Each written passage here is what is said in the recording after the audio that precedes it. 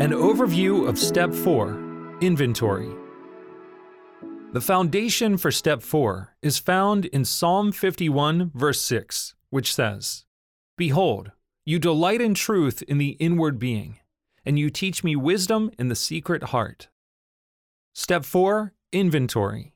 We make a searching and fearless moral inventory of ourselves. The word recovery means the regaining of or possibility of regaining something lost or taken away. Restoration or return to health from sickness. Restoration or return to any former and better state or condition. The key theme for this step is to realize God's grace, what He wants to change in you.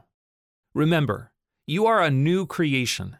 Take off the old nature and live by the new nature in Christ.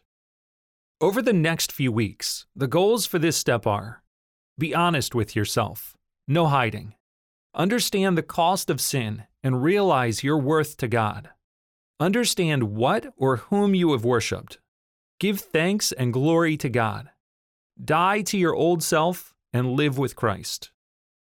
The extra mile memory verse for this step, realize truth, from Romans 12, verse 2, which says, "Do not be conformed to this world, but be transformed by the renewal of your mind, that by testing you may discern what is the will of God, what is good and acceptable and perfect."